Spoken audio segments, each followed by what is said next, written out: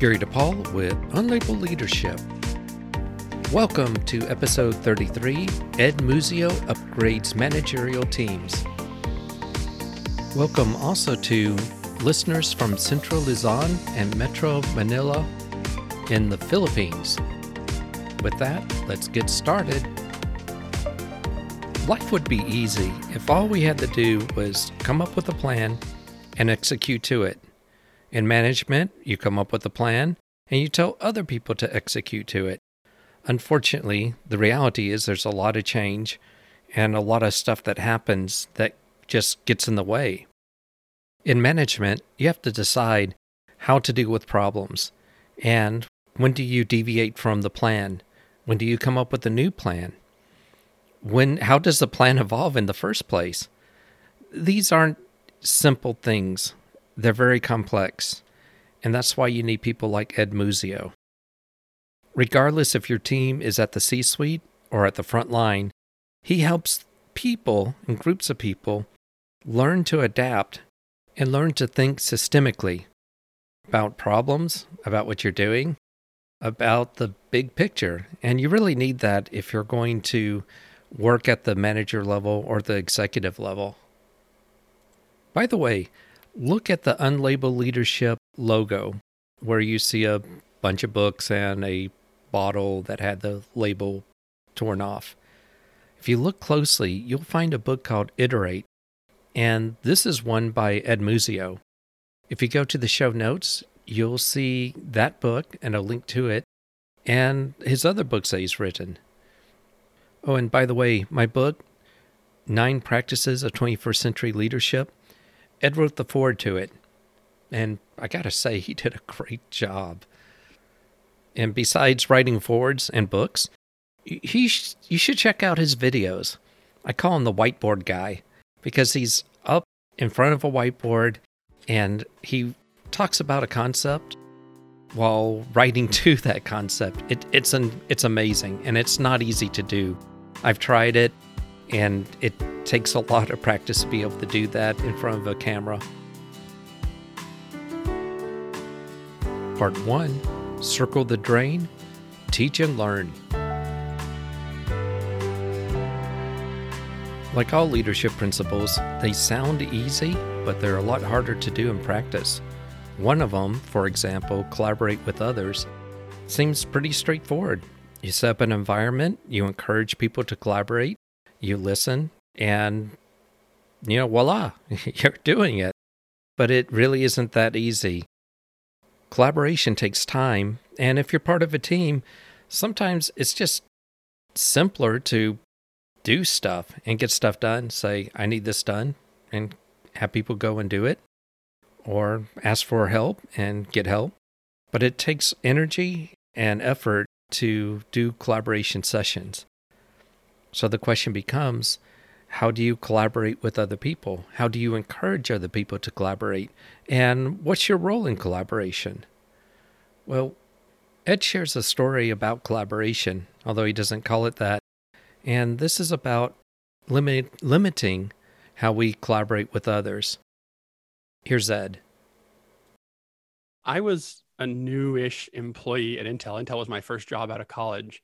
And so it was kind of my first time in a real full professional environment, beyond internships and things. And I was working with a lady. She became a close friend later on. At that stage, she was more of a mentor, I think. I was doing some work with her. We were doing various projects in the company. And at some point, we came out of a meeting that had kind of gone sideways and hadn't been very functional. And I think she read the frustration in my face. And the thing she said to me, I have never since replicated it with the clarity and effectiveness that she said it. But what she basically said, I'll get as close as I can, is she said, look, Ed, if you're in a meeting like that and you see it circling the drain, that was her phrase. If you see it circling the drain, you have an obligation to intervene and fix it. And it's not because of any objective sort of ethical standard or anything like that. But what I want to tell you is the obligation you have to fix it is to yourself, because if you don't fix it, you can, and you're stuck in the meeting and circling the drain because you didn't fix it. You know better, so do better, kind of a thing.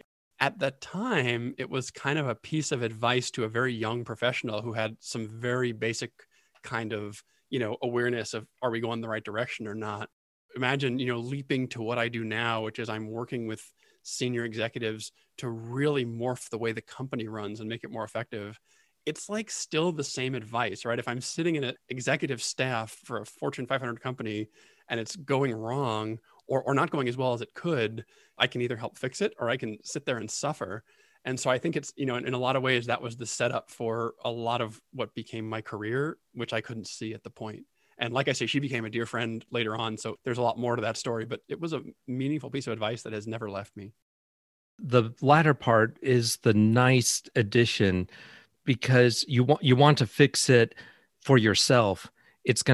Because after the meeting is over, this is still going to affect you. No one around realizes it unless they see some frustration. They don't know if, you need to, you have something else on your mind or whatever.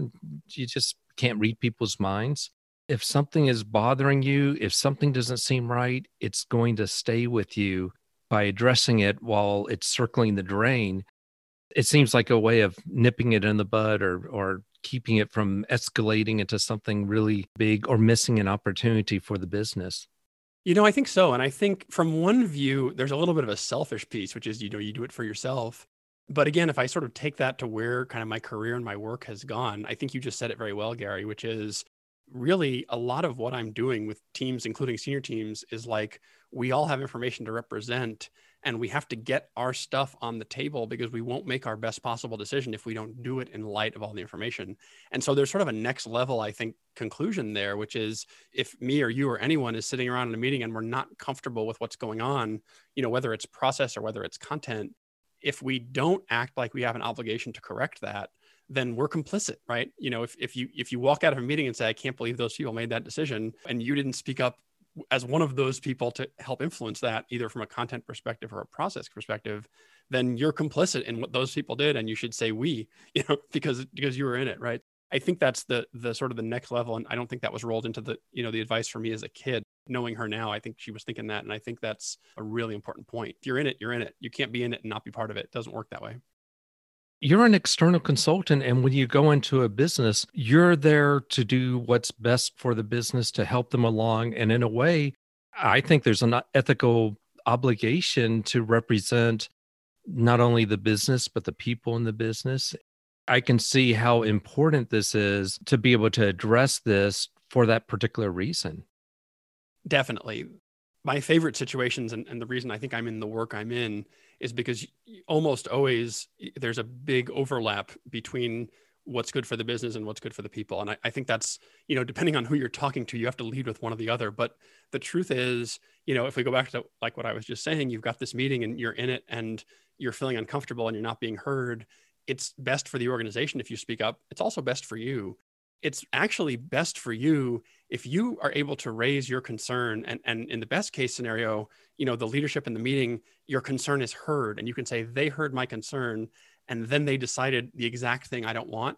That doesn't feel, as we talk about it, like it would be better, but actually psychologically, it's a lot better to walk out of a meeting and go, they heard me, they went the other way, and I understand why they went the other way, as opposed to walking out of a meeting feeling sort of shut down, cut off, detached, whatever word you want to use, because the system is so dysfunctional, I can't even get my information in there. Or the system doesn't even know what's going on. So it is better. It is better to get, the answer you don't want than it is not to raise the issue in most cases, for job satisfaction, as well as for systemic information transfer, if you will. Switch it around. Instead of being the person that's feeling uncomfortable or frustrated, you're the person on the end making the decisions. It says so much about you when you recognize that there's a voice that's not being heard, being able to say, I value what you have to say. If this does not work for you, say it. Then you reinforce that by, allowing them to have their voice and respecting that.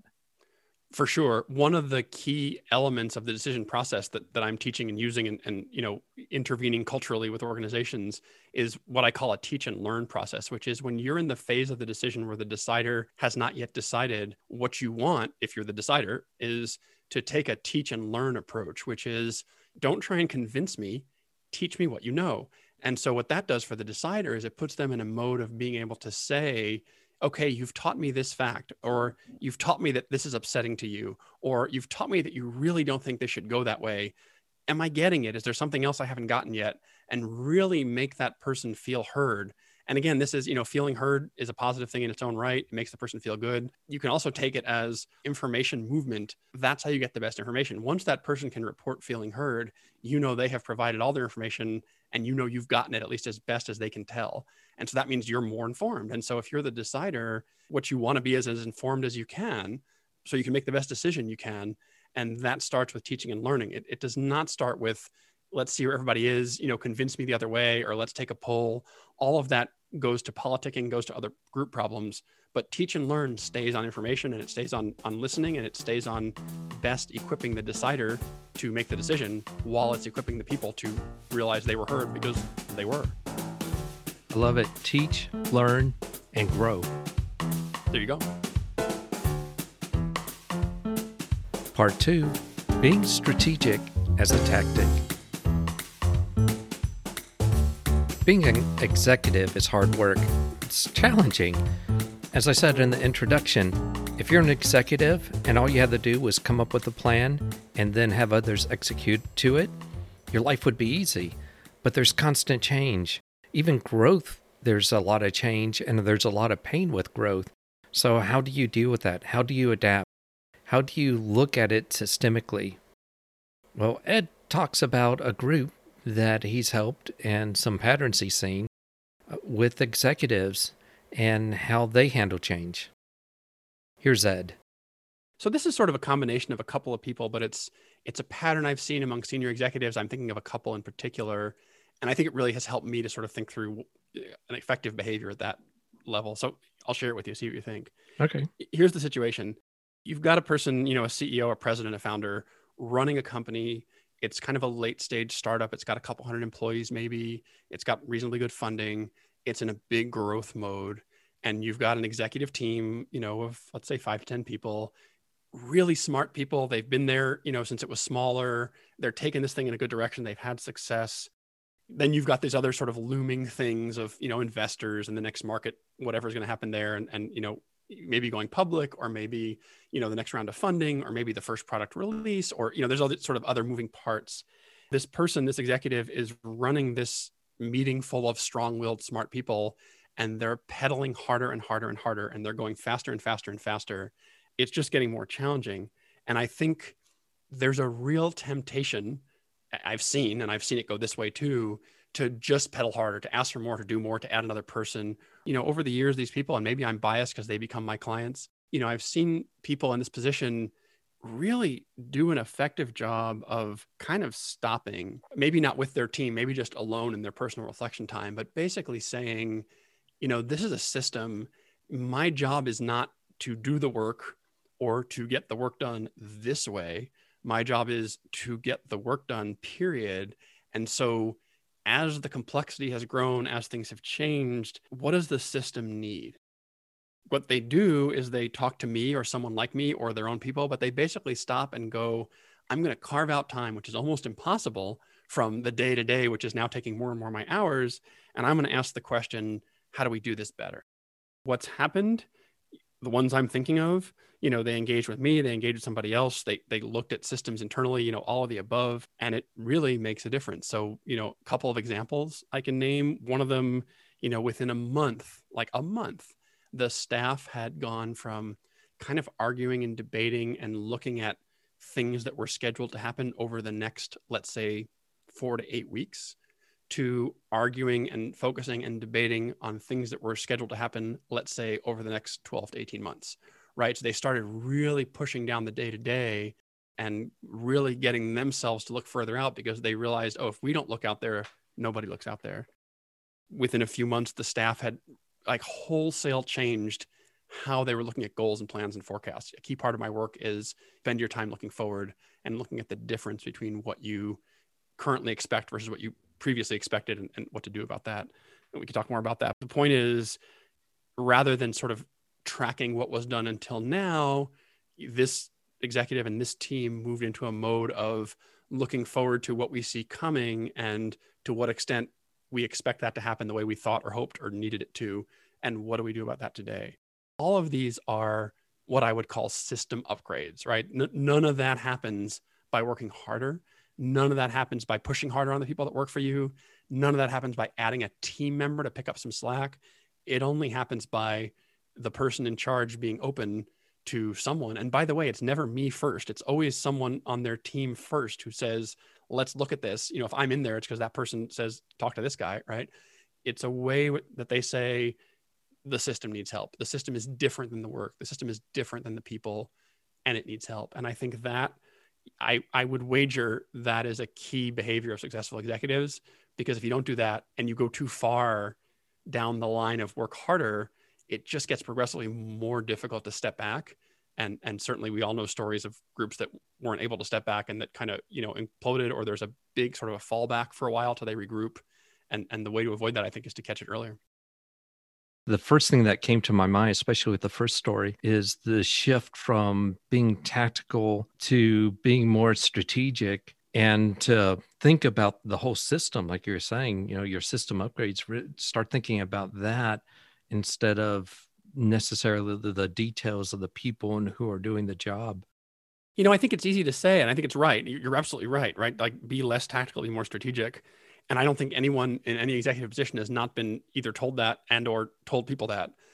I think it's not always so easy to do. And I think the idea of separating even the quote unquote tactical that we're doing, our tactics are to look further forward.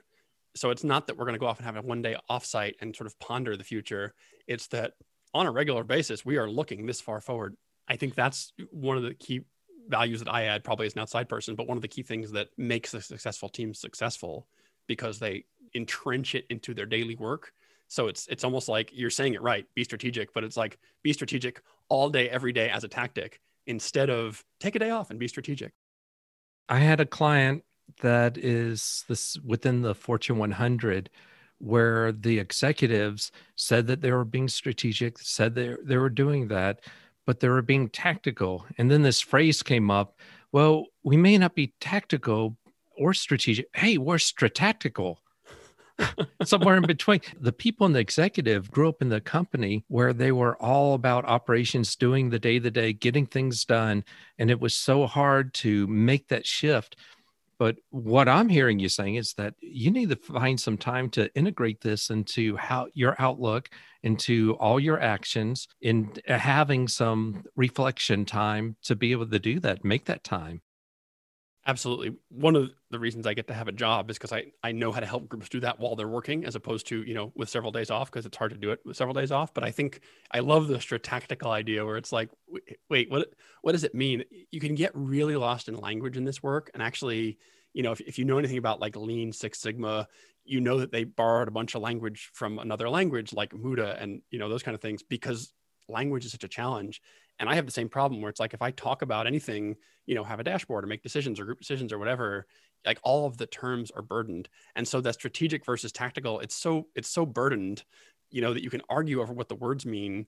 And what I found, and part of sort of my secret sauce for getting it to happen, is I really just want to talk about the behaviors that are going on, because we know which behaviors sort of lead to the right kind of focus. And we don't know how to talk about being more strategic in a way that is helpful, but we do know how to look at what's going on in your meeting. How do you make decisions? What kind of data are you looking at? How clear are the goals? How do the linkage works between the different part of the organization? That to me is the place I can help. But you're absolutely right. Where we land is, yes, more strategic. And if you ask any of those people, at the back end, they'd say we got a lot more strategic. Yeah. At the beginning of this, the way you described it was just a way of demystifying this strategy, tactic, jargon. You just nicely stated it in simple behavioral terms, and that, you need to shift from looking at the people, how can you get them to pedal faster? Instead, look at what's going on and how can you make a better pedal so we don't have to pedal faster, or we can move faster without pedaling harder. Right. Yeah. The behavior conversation is always easier, and the sort of philosophy conversation is always more interesting. But the behavior conversation, in my experience, is what gets you to results, because otherwise you get hung up in sort of dueling philosophies, which is interesting. And I've gotten caught up myself many times in those conversations, but they don't really move the needle the way behavioral sort of cultural pattern adjustment moves the needle. And that's what the work is. Part 3, the status game versus future focused. If you're part of a team, most likely you have team meetings. Sometimes these are every week, every other week, but you get together. Why? Why do you get together? Is it to update everyone on what's going on with the business? Is it to talk about some new directions or new directives for the team? Well, Ed has some thoughts about what you do at team meetings, and he challenges you to really think about the purpose of your meetings. Again, here's Ed.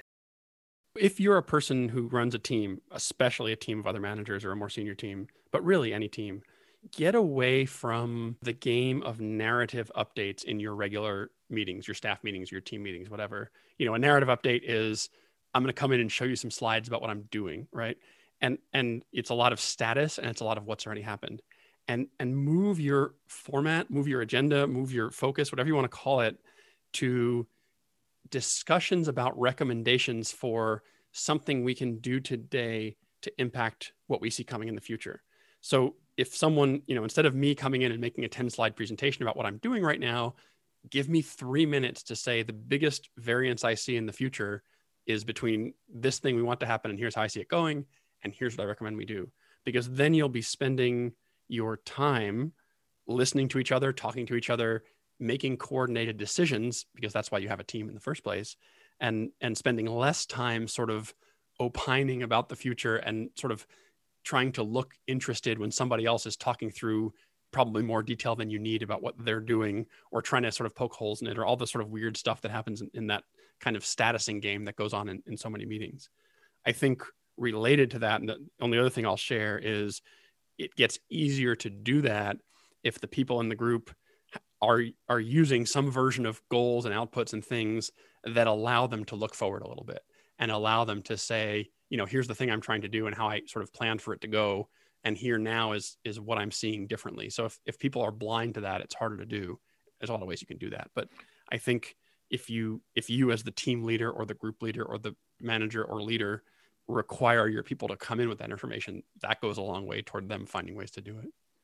In a sense, you're saying job aid or performance support, you're giving them some structure to think not only about what's going on now, but how do you change the future today? What are some things that we should be considering as a group? That's right. And it gets a little deep. And I mean, there's sort of 3 or 4 appendices in my book about sort of different types of work and how you might chart that. And you can go down that rabbit hole and it's worth doing. But I think, the step before that is what you just said, which is to say, all we can really do around here is sit around and make decisions. And so the only decisions that are really of value are decisions we make today to do something differently today or not, based upon the impact we see in the future of that decision. Everything else you're doing, some of it's useful, like learning from the past. That's okay. Like getting to know each other a little better, team building, that's all fine. But if you're not spending a good percentage of your time making those kind of future focused decisions, then you could, from my perspective, you start to ask, well, why do you have that team? Is it just to update each other? That doesn't seem like that great a use of a team. I think that's the highest use of the team is the forward-looking decision. And it seems like this is something that's applicable at multiple levels. For example, a CEO talking to employees, a business unit executive talking to their employees, someone who's a frontline manager talking to the 6 or 7 employees. Absolutely. Yeah. There is a very sort of strong mythology, I would call it, out there, that the executive teams need different stuff because they have different challenges. And I suppose that's true in some areas. They certainly have more responsibility to set vision and things like that. But in the work I'm doing, what we need is culture. We need consistent patterns of behavior. Do the executives face different problems? Absolutely. The scope is bigger. What I call the level of abstraction is higher, right? I have 6 people in the room, each of whom controls multi-million dollars and hundreds of people, or at least some of them do, right? I go down to the organization level, 2 levels down, 3 levels down. I'm with a frontline manager and 7 employees, or I'm with, like you said, a middle manager and, controlling a little piece of the division, let's say. But that process of here's how I've mobilized the resources under my control, and here's the direction I'm trying to take and what I'm trying to produce from an output perspective for the broader organization. And here's what I see as how that's going now and how that future result is probably going to differ than what I was trying to do. And here's my recommendation about what we as a team should do in a coordinated method about that. That process works at all of those levels. And that process needs to happen at all those levels so that, the goals come down, the forecasts go up, and every level is kind of cycling between goals and forecasts and saying, okay, what do we need to adjust? What do we need to kick up to the next level? What can we handle here? So that the system is integrated. Consistent patterns of behaviors. That is such a incredible way of saying we can affect our culture by instituting or introducing these types of patterns of behaviors, which is culture itself. So it's a way of that you can influence and manage the culture of your organization and how your people interact. This is pretty deep. We try to be deep where we can, Gary, but seriously, there is so much out there on culture that I think is noisy, but the simple thing that I would say is not only can you impact your culture, you are impacting your culture. You are reteaching yesterday's patterns of behavior today. And so you get to be conscious or not about that. And you get to, choose something different that works better and try that and see if people see it and copy it or not. Or you get to be blithely ignorant and keep doing whatever you've been doing without questioning it. But whatever you choose, you are still propagating a culture. So, my thing is always, well, why not pick one that's good? Propagate that one. My thanks to Ed Muzio. If you'd like to learn more about Ed, go to the show notes. If you'd like to leave a comment or question, go to unlabelleadership.com, click the message icon, and you can leave up to a 1-minute message. Maybe I'll play it on the air. I'd like to thank those who support the show. It's very helpful for supporting the music, and eventually we want to get to the point where we can add transcripts automatically. But mostly I like to thank you, the listener, for tuning in. Until next time, lead on.